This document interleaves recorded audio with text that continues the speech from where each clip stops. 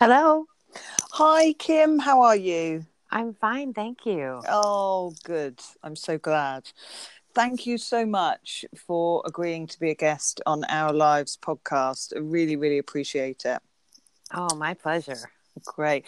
I have been reading all your stuff, watching the videos on Instagram, which I kind of get drawn into, and I feel that they need to be longer.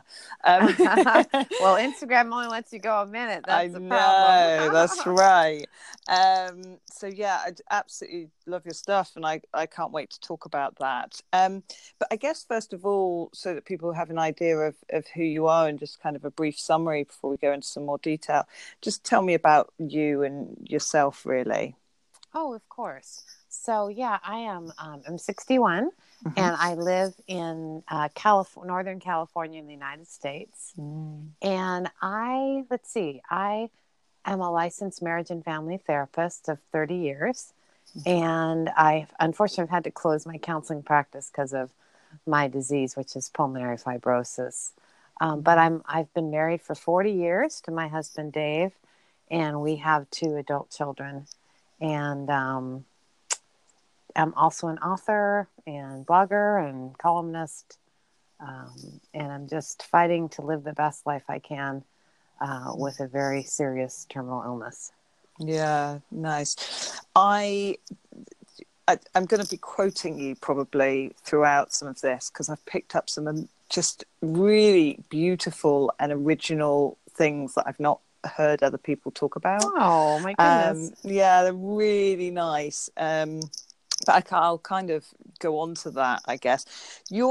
I noticed that you were brought up in California, which is one of my absolute favorite Oh, places. I cool. love California. I traveled up the coast and it was just an amazing experience. Yeah, that is beautiful, isn't it? Oh, so good. Yeah. So what was growing up in California like for you?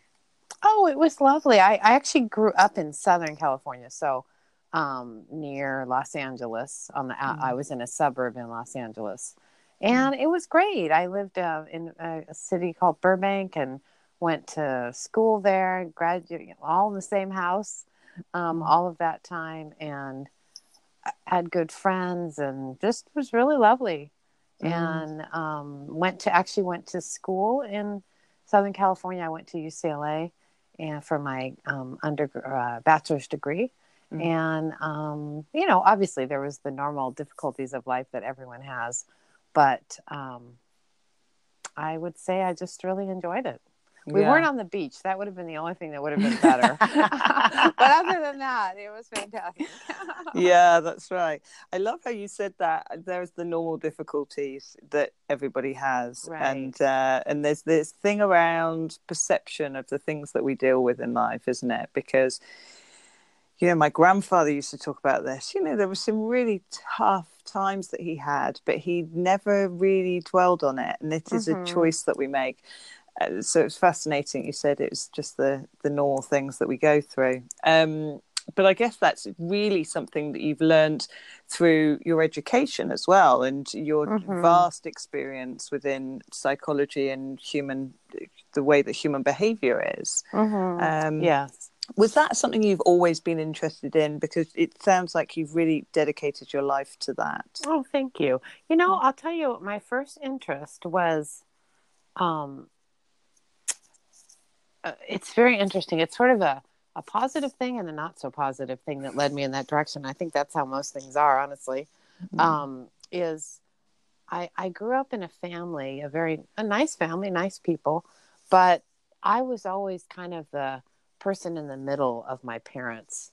Mm. They did not get along. They weren't abusive or anything, nothing like that, Mm. but they just didn't get along very well. And Mm. so I was always that person. We call it in family therapy, we call it the peacekeeper. But I Mm. was always the person who tried to figure out, okay, what's mom upset about? What's dad upset about? What's my sister upset about? Always trying to figure it out. So honestly, I kind of became really good at reading people, but not for a good reason at all.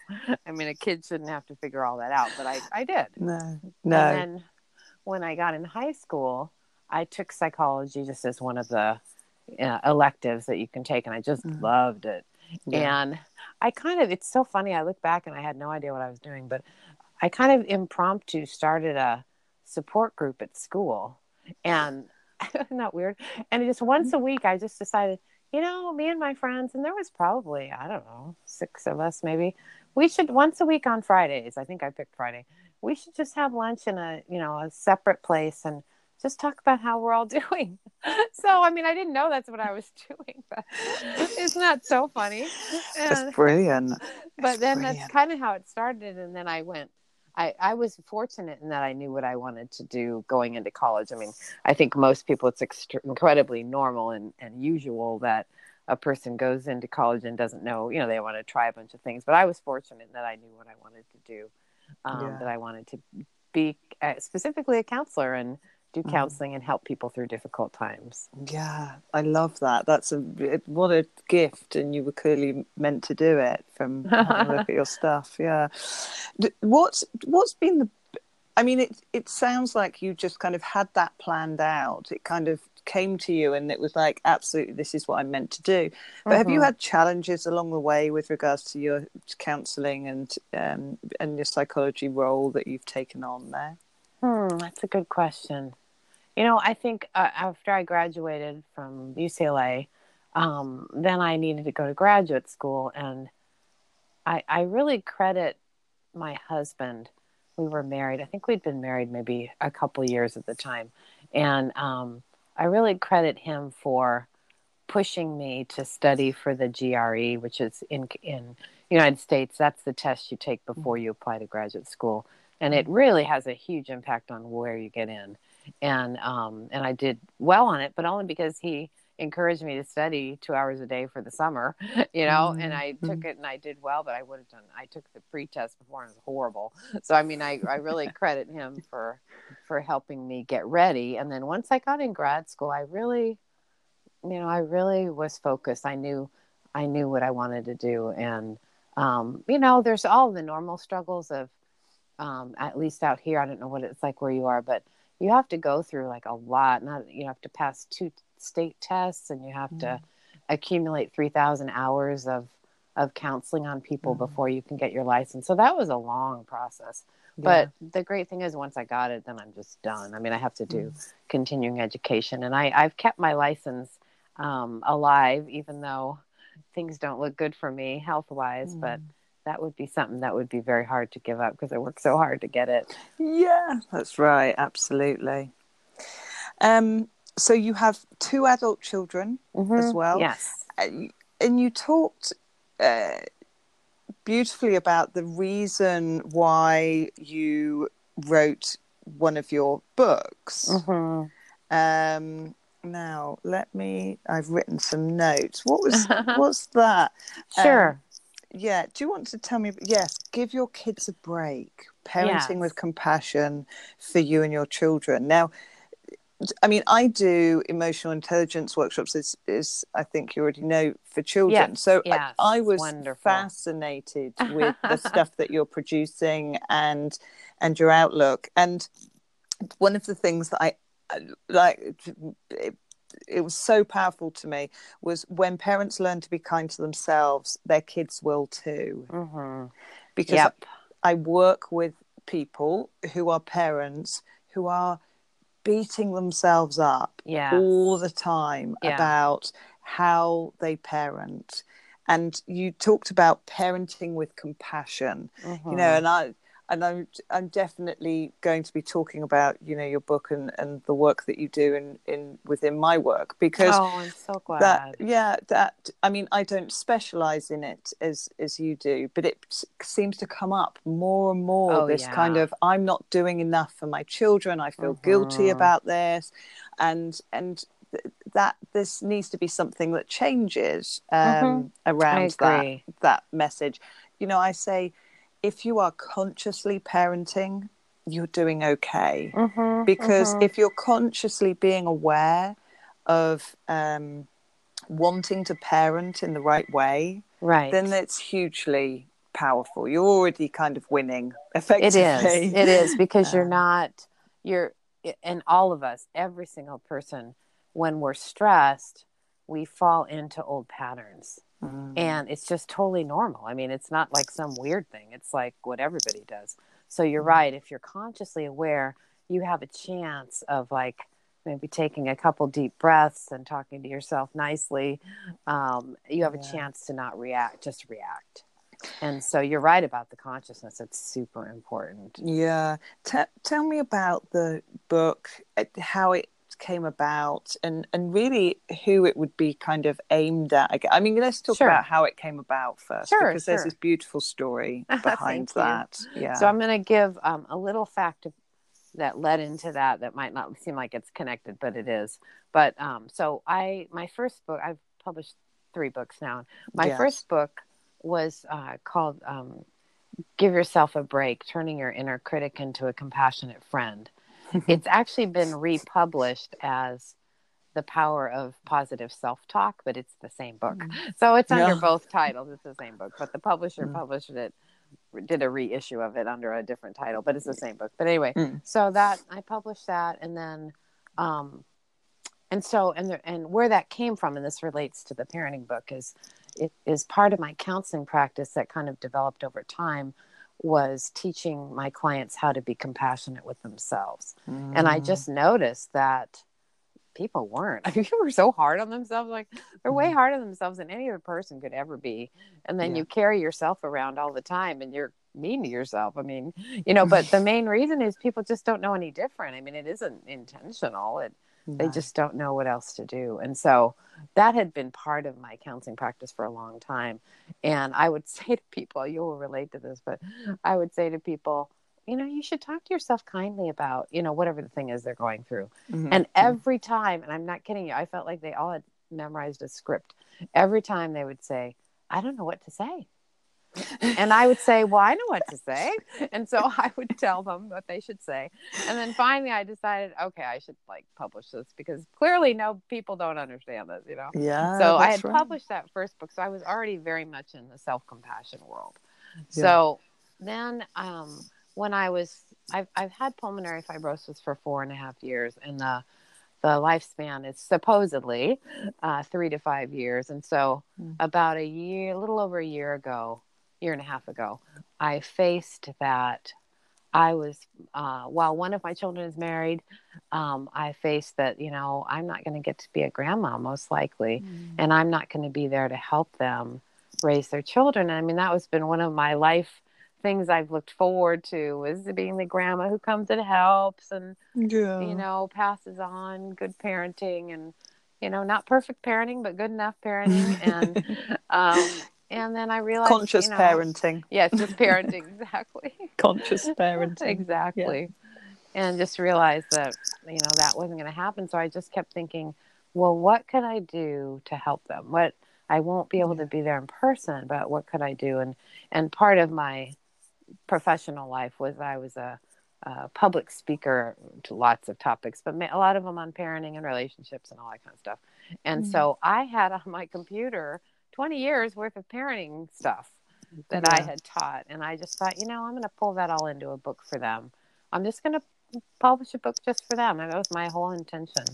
And so I started to do it. And that stuff didn't have a lot of self-compassion parenting in it, because it was so old that I hadn't, started writing that way until somewhat recently. And so I started adding that to it. Anyway, as I was writing, it's so funny. I feel silly saying it, but it's okay. I was like, this is really good. Like, this book is really good. But then I thought, well, wait, that's not silly, because seriously, would I publish a book that was no good? I mean, no, I wouldn't. So, so I thought, I think this could help a lot of people, not just my kids. And so I talked to both of them, and my intention was to publish it and surprise them and hand it to them. But I decided, I need to ask them first and tell them my plan. So I just said, I told them this is what I was doing for them for the future. And it was very tender, that moment of telling both of them. But I said, would you mind if I self-publish it?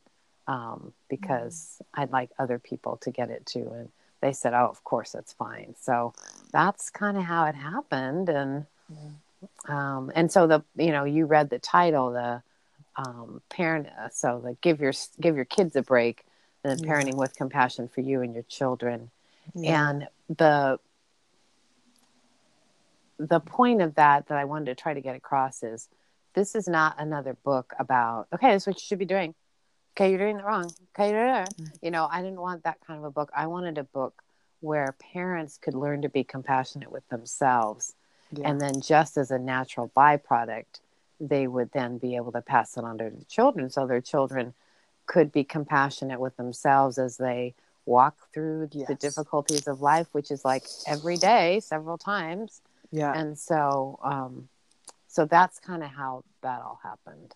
It's the right approach. Absolutely. Not just this constant, oh, don't do this to the child, don't do that. Yeah. So, Who speak wants to them like that. Yeah. And I have lots of, I'm actually quite proud of that book because I think it's very usable. It's not I am personally not somebody who just likes theory and ideas and I'm like, who cares about that? Like, it needs to be practical. So I have in there like things you actually can say to yourself.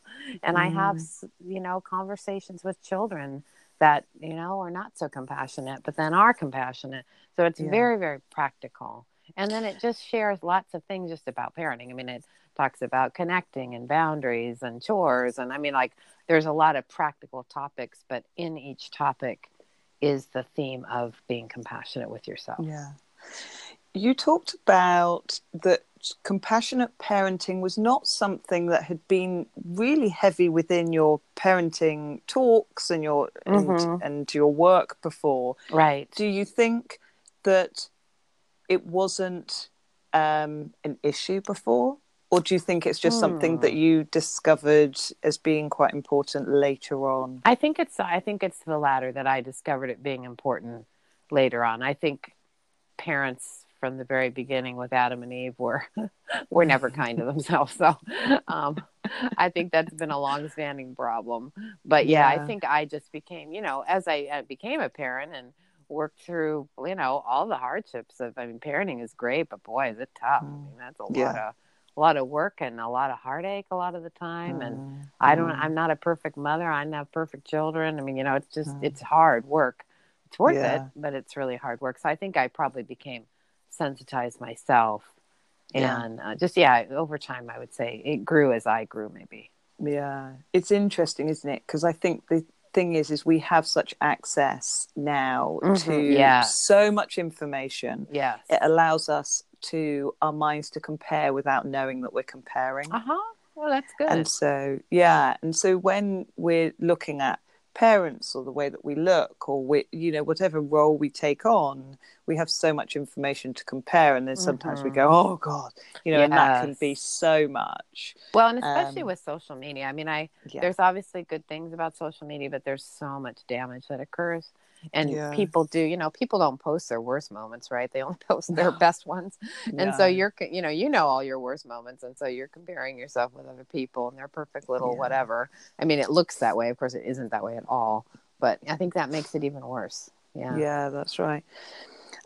You talked also just then about the moment that you said to your children that you had written the book and that kind of tender moment that you had.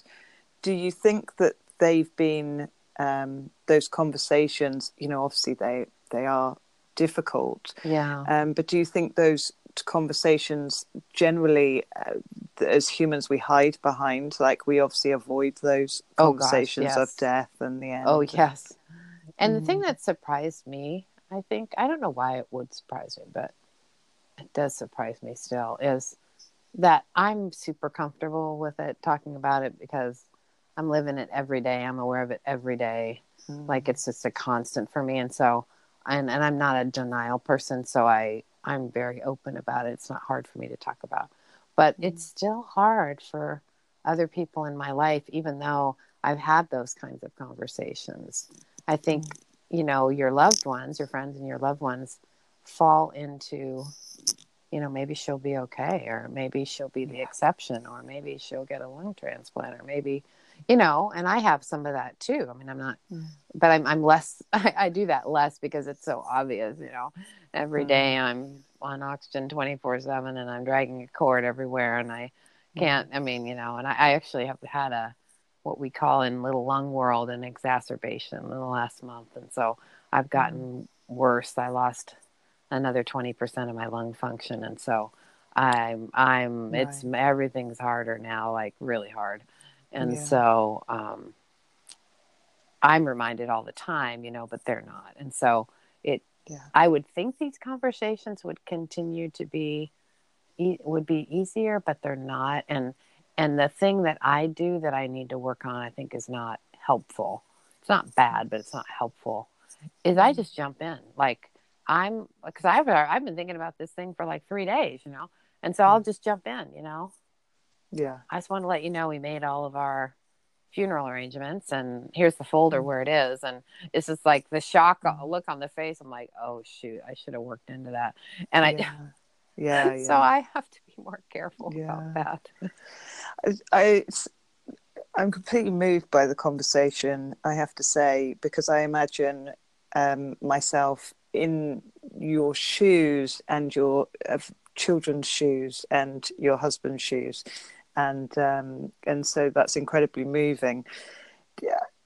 Do you think, for me, I believe that we need to be having more conversations. So because it's quite normal to say, oh, the funeral arrangements are there because it's the only thing that we know is going to happen. Like we don't know that we're going to have children. We don't know that we'll get married. In fact, you could probably avoid taxes if you wanted to. There is nothing that is more definite than our own death. But as you quite rightly put out, even though you have been given a terminal diagnosis, many people say, oh, but you might live, and then when you do live, you'll live forever. Right, and, I know. It's actually crazy. And that's still not right.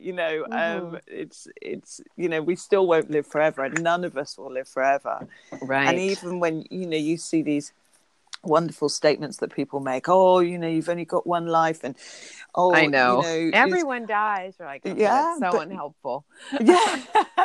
But nobody really understands it, and I think it's only when you have had a near-death experience, or you have been very close to someone who's died, or you've experienced death in some way, that you really start to be more, as you said, here's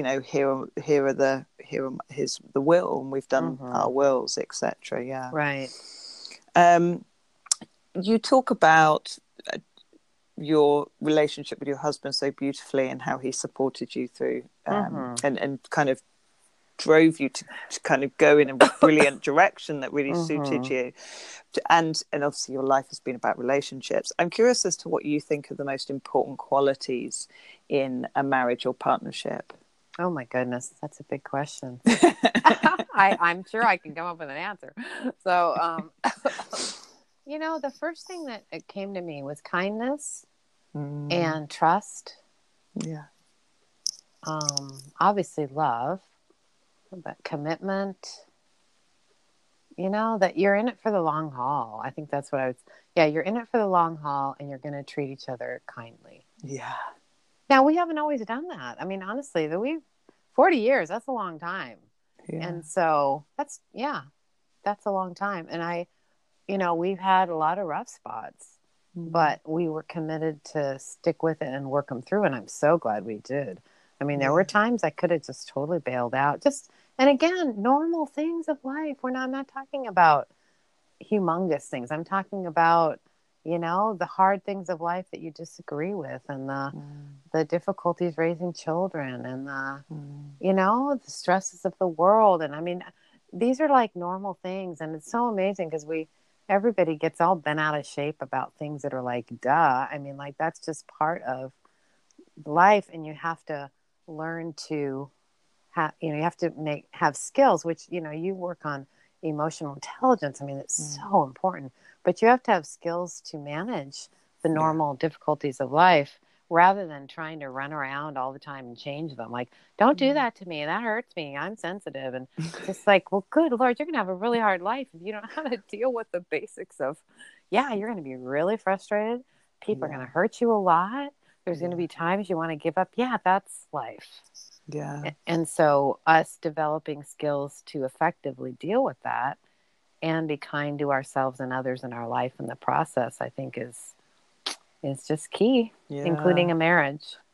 Yeah, my father always said that to me. Always ask yourself if he is kind. And that is a huge thing. And, you know, in every eventuality, if you are being kind to each other, and it's not necessarily in just marriages, but in partnerships, are you being kind to each other? Yeah. And sometimes it's hard. You have to check in with yourself and go, God, was I being kind? Was I? Oh, okay. You know, maybe I need to kind of do something about that. Right.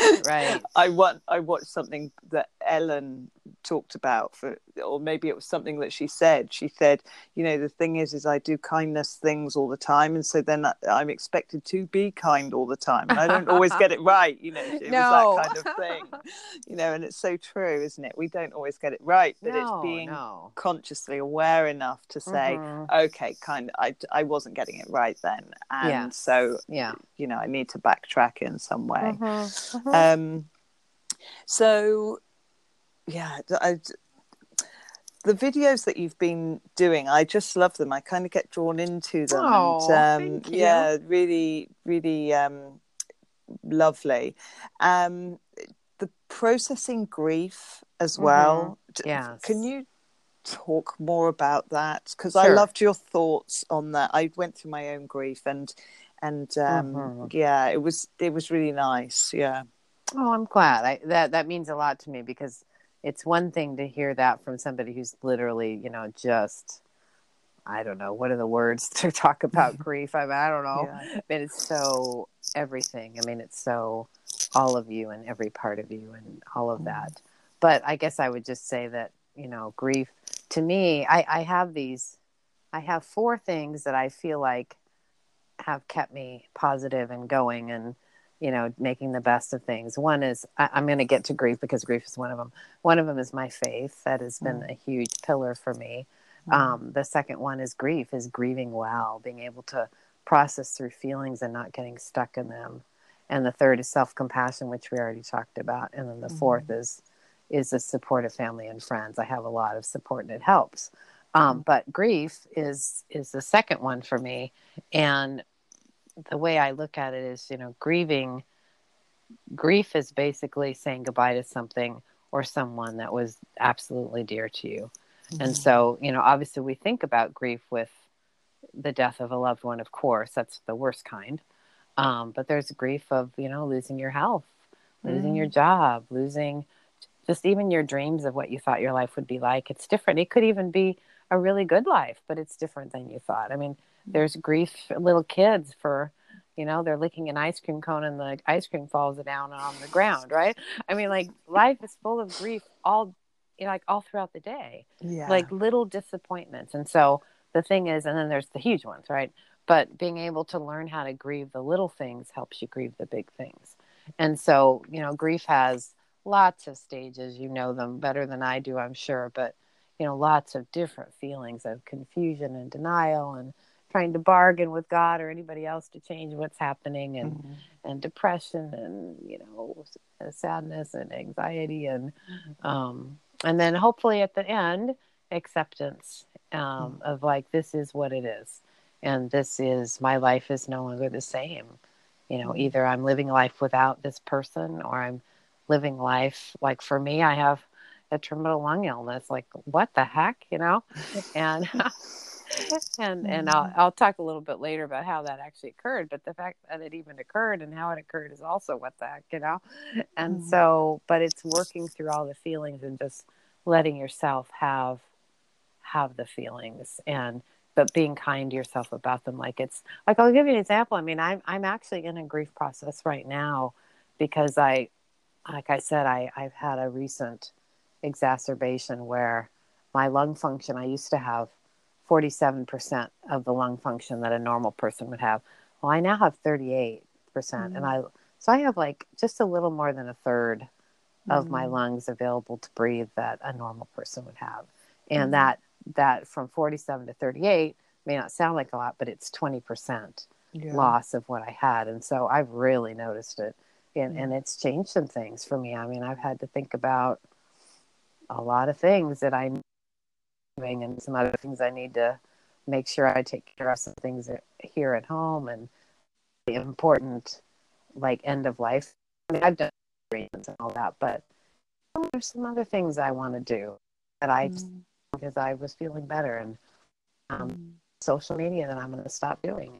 Like, I just have to start thinking about stopping things that are taking precious time and energy, and adding a few things that are meaningful to me.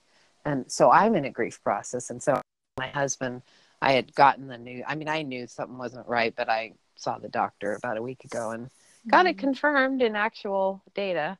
And I told my husband, I'm just really sad. I'm going to be sad for a while. And so I just let myself be sad. And I wore all black one day, and, I'm not going to be happy. I'm just going to be sad. But for me, it really helps, because if I just allow the sadness, it actually passes through me. It doesn't get stuck inside of me. It just passes through. And then over time, lots of time, but over time, I just feel a lot better. I feel more optimistic. And then I'm able to enjoy the life I have rather than, being stuck in the grief. Yeah. And I'm sure there's going to be listeners out there that are going to take huge lessons and comfort from those words, because that whole process, you took me back to journaling through my own grief, and I went, I'm sad right now. I went to the doctors and said, I can't cope. I don't know what to do. And they said, oh, we'll give you some tablets. And I said, I don't need tablets, because tablets. I'm sad. I'm sad right now, but I just I don't know what to do. And I kind of made my way through that journey on my own, but it was that good processing. Now I look back on it, and you were really describing that process for me. I said, actually, I'm going to stay in the house right now, and I'm going to do exactly what I want to do. And all the future was very, very black to me if I looked at anything in the future, but there was just a pinhole of light that came through, and I thought, I know that there's something beyond this. I just can't get there right now, and I don't want want to go there at the moment. And I'm just going to feel a bit sad. And you talked about this whole GPS system, which I love, the processing of emotions is your GPS system, and you're kind of working your way around it, and this curiosity about what you're feeling. I love that, because I've written an article about this, is what we tend to do is jump on the surface of stuff, and then we go, I don't want to delve into it because I know that might make me feel bad, so I'm not going to try and find out why I feel that or what that emotion is about. It's just, your writing is just, I'm so in tune with it, and I'm totally on board. Good. Well, good. We're walking the same path. I appreciate that. That's right. Absolutely. But I want to say one thing about what you said, because I loved how you described that, of like, no, I'm not going to go there. And then the people, all of us, people think that that's a solution. It's like, okay, that'll work. It's like, no, actually that doesn't work. So what that ends up with is staying stuck in grief longer. That ends up with starting to do addictions to not feel. That ends up with sniping at your family and ruining relationships. I mean, like, that actually doesn't work, No. So it's just sort of saying, you know what, I want to take, I would say, the hard road, but like the permanently helpful road. Like, in other words, like, you can hear from talking to me, like, this is not good, what's happening in my life, right? No. But I'm fine. I mean, I myself am fine. My lungs are screwed up, right? But me, Kim, I'm fine. But I wouldn't be fine had I not been going through so much grief and allowing that to happen. This is nobody else talks about that, or that I've come across. Really? That I've come across about about the levels of grief. In terms of we are grieving all the time. When people think of grief, it's something I Yes. noted was, you talk so beautifully about how we grieve consistently, and there's a process to that, and how we think about that process. So if we think about how we feel over the maybe what is deemed as being smaller griefs, right, and work through that process, when we grieve later on, we're building up that resilience. And I don't think that we probably do that. I certainly probably never did before I went through the loss of somebody in my grief. But certainly I'm so on board with that, with we grieve consistently, and we should accept that, you know, the end of a relationship, or, you know, whatever it is, it's such a form of grief. It is. And I actually talk about that in the parenting book. I have a whole section so that parents can teach their children to do that. I mean, I just have all kinds of stuff, and I talk about the different stages and what that looks like and what parents can say. Because if you don't, I mean, if you don't know, how are you going to pass it on? You just aren't. I mean, and that's not bad, because the good news is we can find out. And then in the book that the book I just released, which is Pulmonary Fibrosis Journey, a counselor and fellow patient walks with you. I have I think I have 4 chapters on grief in that book, because there is that, the thing that I noticed was, not only was there very little information for patients about pulmonary fibrosis, which is a rare lung disease, a rare disease, is that there was zero on handling the emotions of it. And so I just wanted to include, look at, this is what's normal. This is how people feel.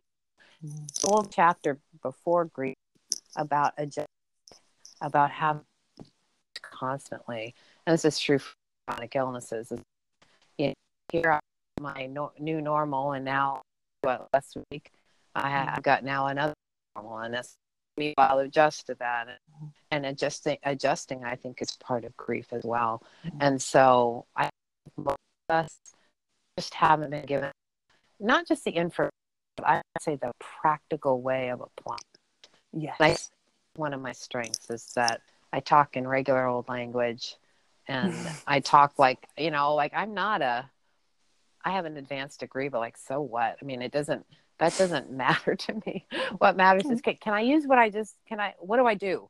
Kind of like you said, I don't know what to do. It's like, that's what I write about. Okay, here's what you do. And so I just think that like the thing that really hits me about being diagnosed with either a chronic illness or a terminal illness is that when you can't work through, just don't know how to work through all the emotions, what ends up happening is you end up losing enjoying the life that you have. And to me, that's the tragedy, is if, unless you're able to work through all of that, you're going to lose the life that you have. You're going to lose the time you have. And that's horrible, you know? Yeah. That's no good. It's such, I read that as well, and I have noted that it's such a powerful statement, really. You know, when we don't manage our grief through things, we lose the life that we have. It's so true. And the same with the numbing, you know, if we don't channel that and work through our emotions, and we use, you know, alcohol, drugs, and all the other things that we use to numb ourselves, and even in some ways social media and you know, all that TV, kind of thing. I mean, just people all are just that. numbing. And that consistent numbing allows you to stop processing emotions. Now, obviously, you know, I used kind of television in between things, but I think when it's kind of all the time, you're just blocking it out. It becomes, you know, counterintuitive. Absolutely. I'm conscious of time for us, and I feel like I could talk all day. But I'm doing okay. Oh, good. I'm glad.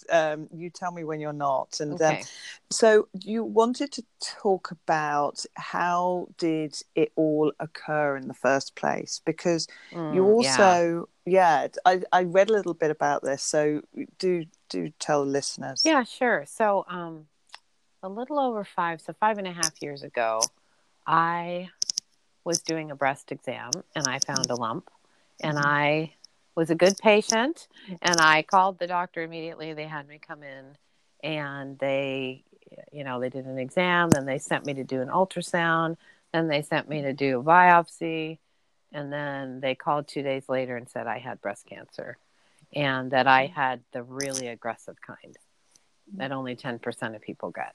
It's called triple negative. And so, the call, and I was at work. I was between clients, if you can imagine, seeing clients.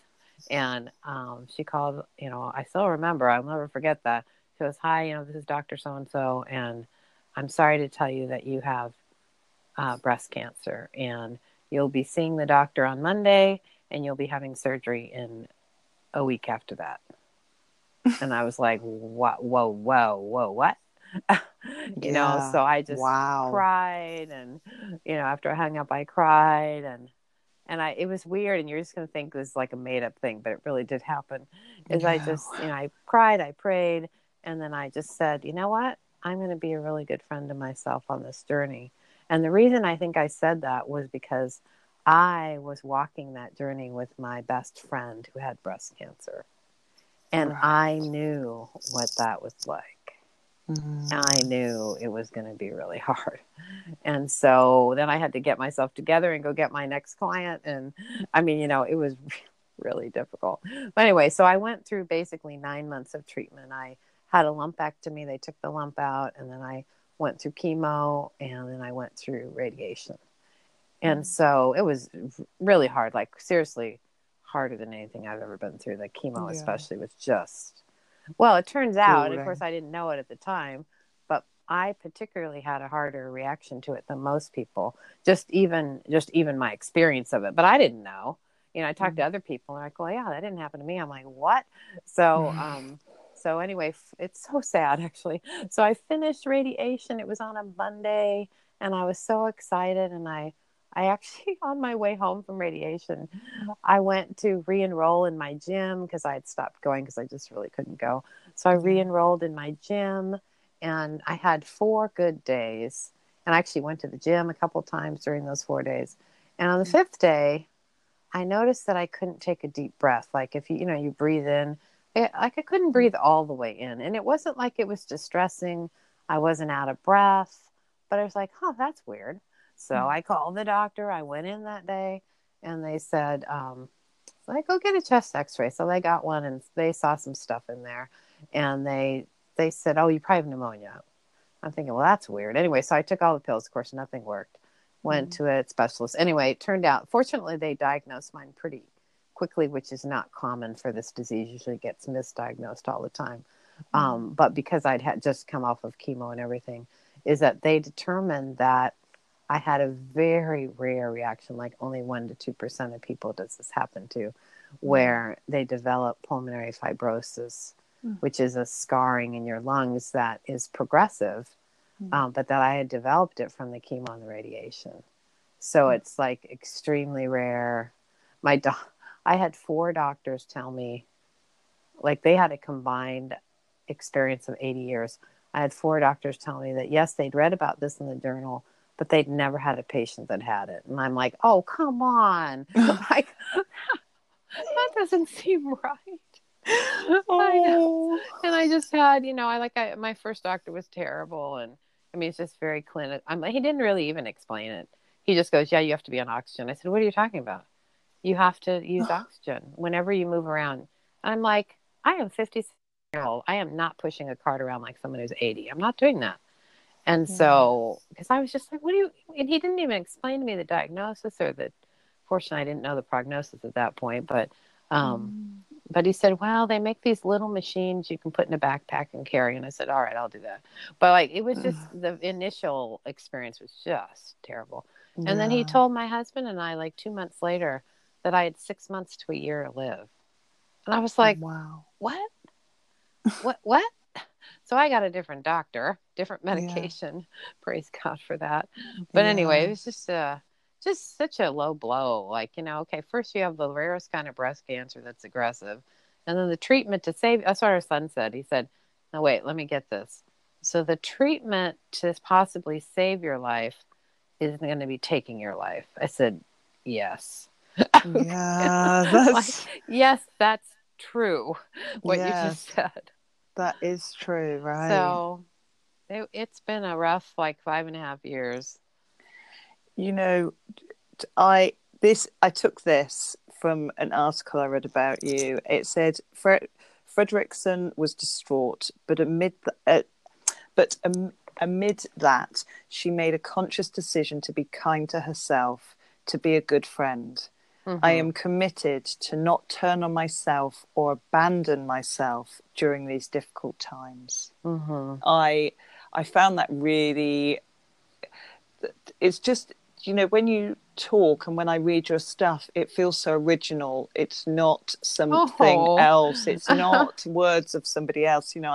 I read and listen to psychology books all the time. Like, I'm Mm-hmm. Mm-hmm. completely engrossed in them, and your work is really original. And I am committed to not turn on myself or abandon myself during these difficult times. Is such a beautiful statement that we should be all taking on as a mantra, really. I agree. I mean, I think It's that's such a, if you just think about it, the only person that we're with all the time is ourselves. Yeah. No matter who else is around us, we're the only one. And so, to just sort of take that stance that says, I'm going to do everything I can to make my life as good as it can be. I'm going to not beat myself up for being a human being who's struggling with a terrible thing. I'm going to do things that are good for me and try to drop the things that aren't good for me. Like, that's life changing. Yeah, yeah, it It's life really changing. really is. Yeah. um do you I guess, first of all, we talked about the key qualities. I'm kind of jumping at changing the Well, that's fine. slightly, but we were talking about the key qualities within a marriage. What do you think key qualities are that people need to hold on to the most in the world that we currently live in? Let's see. Well, I'm going to share one that I know isn't necessarily shared by everyone, but it's my answer, so I'll say my answer. For me, my faith in God is just, it's pivotal because while everything else may be falling apart, my belief and my experience is that God is good no matter what, Yeah. and that He doesn't ever change. He's always the same, and that He, in the Bible, all through the Bible, He never promises that we won't have hard times. In fact, He's very open that we will, but the one thing He promises is that He will be with me through it no matter what. Yeah. That's His promise. So often people feel disappointed by God, and which I totally get. But the thing is that He doesn't promise to take away all the bad things. We live in a really harsh world. I mean, a lot of beautiful things, a lot of hard things. And what He does promise is that He will be with you through it all. So I would say some kind of faith, you know, Yeah. it's just like, what would I say? It's grounding for me. That's the right Yeah. word. It's just grounding. There's a really powerful thing around it's having a faith, there was quite an interesting thing somebody talked about. I don't believe that I believe that God is just love. And so if you replace the word God with love in everything that you do, then that's what you should always believe. So, and having what you're talking about there is really so powerful, and the fact that we have to believe and hold on to something, and that goes for anything in life, really. Having a belief and Right. I believe in what happens to, I have a belief system on where we go beyond, and that was massive in helping me In understand where helping my you. partner Okay. had gone. So, and then then you have that, it's a belief. Yeah. And so what I think you're absolutely right. It's a really interesting thing for people to have a belief of whatever kind it is, really, and yours has been God, and that whole idea of it's only good, like it's only ever goodness. And And the thing is that of course it's so normal when you're dealing with a terminal illness or a loss of a loved one, like those are the things that come up, right? I mean, those are the questions that maybe you've put aside for a long time, but they come up. They're right there in front of you, and you really, I mean, I would encourage people to wrestle with those. So for me, I think that's the first one for me personally. I think the second is just what I've already said, like having a compassionate relationship with yourself. Yes. Because I really do have a pet peeve about, I have a big pet peeve about, to be honest, about people being so easily offended and hurt and this and that, and that their solution is that other people change.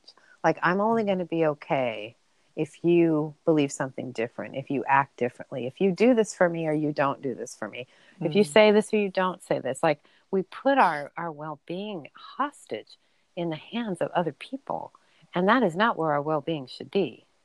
And so, I mean, we need people, we want people, but our well-being should not be in the hands of anything like that. And so to me, when you're a good friend to yourself, you know, I can hear somebody say something I disagree with, even vehemently. And I think, well, that's what they think. This is what I think. And how am I going to respond? Like, because you think that doesn't mean I think it, or because you think it doesn't mean I have to do that. It means that's what you think. And so people, I think, and I have to say, I've seen this deteriorate over time, is that people do not have a good relationship with themselves, and they often don't think for themselves. They just react to other people, and it's not good to be reactive. So that goes back to what you're saying of just being very conscious of what's happening, but, you know, have that comfort come from inside rather than trying to get all those needs met by outside of you, because that will, like, literally never work. Yeah. I love that, because it's all of your points there are just so powerful. You know, this kind of everybody getting offended by everything, and people just following other people rather than believing in what they believe. And there's that kind of lack of belief in themselves and all of that, and a kindness to themselves, and a lack of belief in something, you know, whether it be religion or what they believe in or what they feel passionate about, etc. It's like, even like with parenting, it made me think of conversations I had with my kids, and I think I even have this in the book, that the parenting book, that it's like, oh yeah, there's been people that don't like you. I mean, you know, there's going to be people that are saying mean things. There's people that really don't want you to be their friend. There's going to be people that are mean to you. Okay, so we're going to talk about what you're going to do about that. You know, what are you going to do about that? Not how are you going to react back to them? I mean, sometimes there's obviously a time that you need to stand up, but I think most of the time it's all internal. It's like, of course people aren't going to like you. I mean, you know, for a variety of reasons that like aren't even valid, but like everybody's cup of tea, right? So just equipping people to deal with that rather than running around trying to make everybody else change and just weeping because they're not. It's like, oh my gosh, you're going to have a terrible life if you're like that. Well, that's right. And it's, you know, it's something that I see often in relationships where they say, well, I want them to, you know, do this. And they say, I want them to do it differently. Okay, but have they changed since you married them? And no, I married them, and then I thought it would change. I know, you it's know, like, I thought oh my gosh, no, really, them. They won't.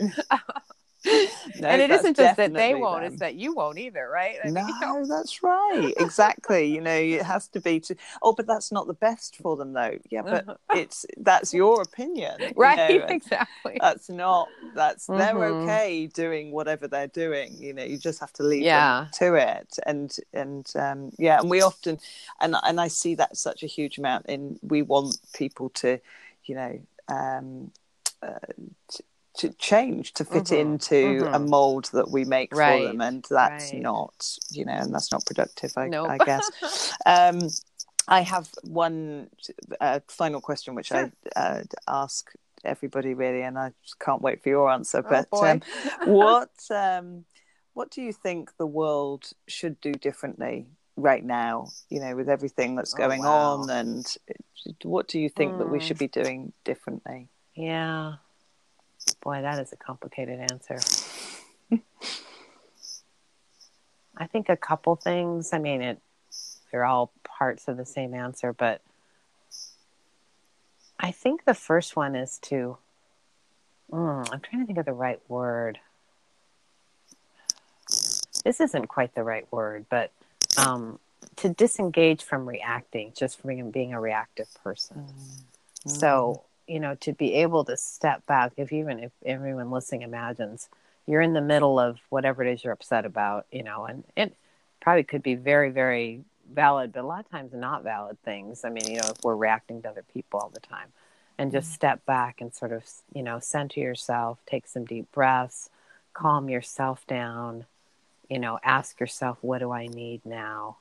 How can I be kind to myself? How can I be kind to the other person if possible? Like what is actually happening here? Because I feel like what happens is people don't have, like there should be like a 3 or 4 second space between somebody saying things and you reacting. Like it shouldn't be, and I always do that when I used to do parent, I'd say, okay, well, teenagers, they don't have that space.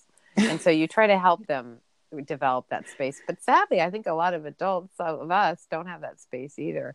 Or something happens and you just need to like literally take a step back and think, wow, okay, so this just happened, or this was said, or this, whatever. Okay, calm myself down, center myself, and then decide, that's a big word, how I'm going to react. And then hopefully, that where the second part is I would hope that compassion for yourself and for the other person would be part of the response.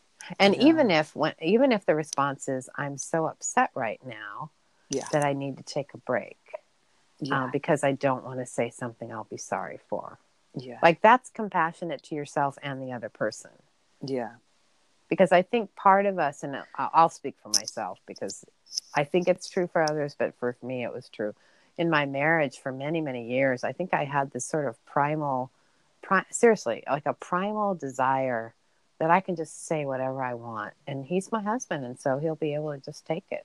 It's like, yeah, that's what babies do. I mean, like I'm not trying to be mean, but like, babies just scream, like when they need something, right? Well, they're babies. They're supposed to do that. And as parents, you listen to the cry and that that's tired, that that's bottle or, whatever that is. But as adults, I think we still have that primal desire that I can just tell you all the horrible things about you and what you should be doing, and you'll be fine with that. It's like, no, actually, that doesn't actually what happens. It starts tearing them down and your relationship down. And I struggled with, I'm just being honest. I'm just putting it out there. It's like, well, I could have done that kindly. I didn't do it kindly.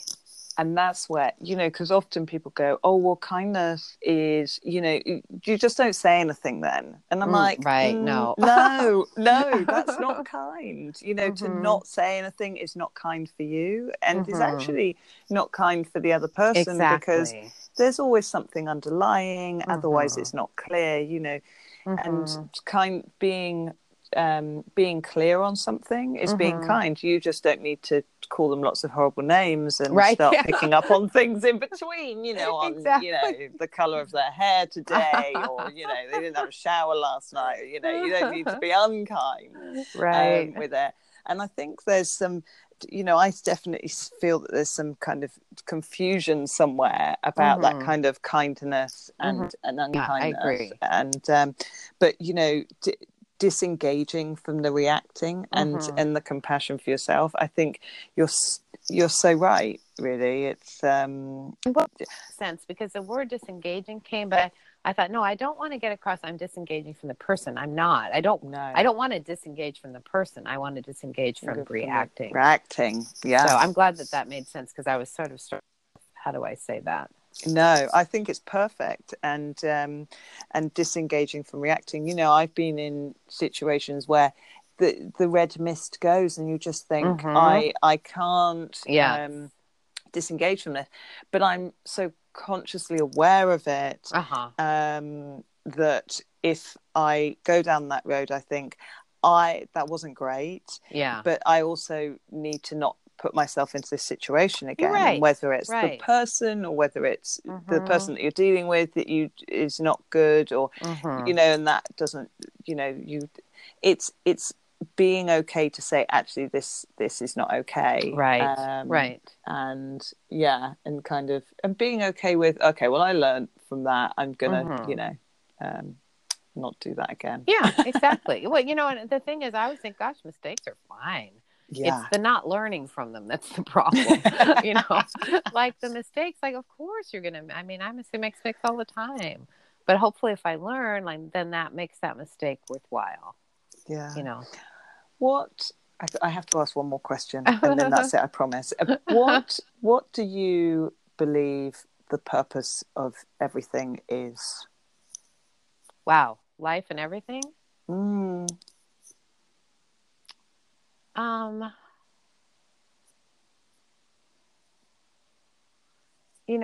My faith comes in here, of course. Yeah. But I would just say that the general thing would be,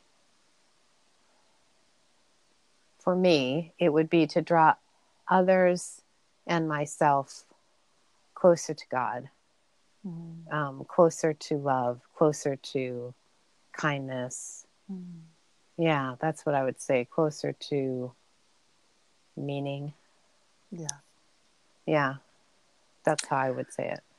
What but a more perfect way to end our podcast, Kim. I'm so honoured that you've been able to spend an hour with me and share the story with the listeners. I know that people will take so much from everything that you've spoken about. I know your website. I will put the details up of that. Okay, great. But so everyone's got that. But it's kimfrederickson.com, and there's loads of information on there that you'll just be reading, and loads of books, and just amazing content, really, for people to soak up. So thanks for sharing that with the world. It's an absolute gift that you've given to the world there in what you've done. It's a very different kind of end to my ministry in life that I would have ever anticipated. I mean, it's my life has taken quite a turn with all this illness, but honestly, I think I reach more people now than I ever did, because I do write a column for Pulmonary Fibrosis News, and it's read all over the world by thousands and thousands of people. And it's just kind of crazy. Like, what the heck? I mean, this is, I mean, I was doing good things and, in my counseling practice, things like in my world here, but God really used the illness, his illness, to reach more people that need helps. Yeah. That gives me meaning, even though, I mean, honest, I could many people in the whole world still wish I didn't have pulmonary fibrosis. But since I do, I'm happy to help. So. Yeah. Well, you're doing an amazing job, Kim, and thank you from me and from everyone that kind of takes so much from the work that you've put out there. So thank you so much, Kim. You're my pleasure. Thank you. All right. Take care. Bye. You too. Bye. Bye. Thank you so much for listening to the Our Lives podcast. We hope you've enjoyed it. If you have, do subscribe to us, and you can hear more, and of course tell your friends. Thank you.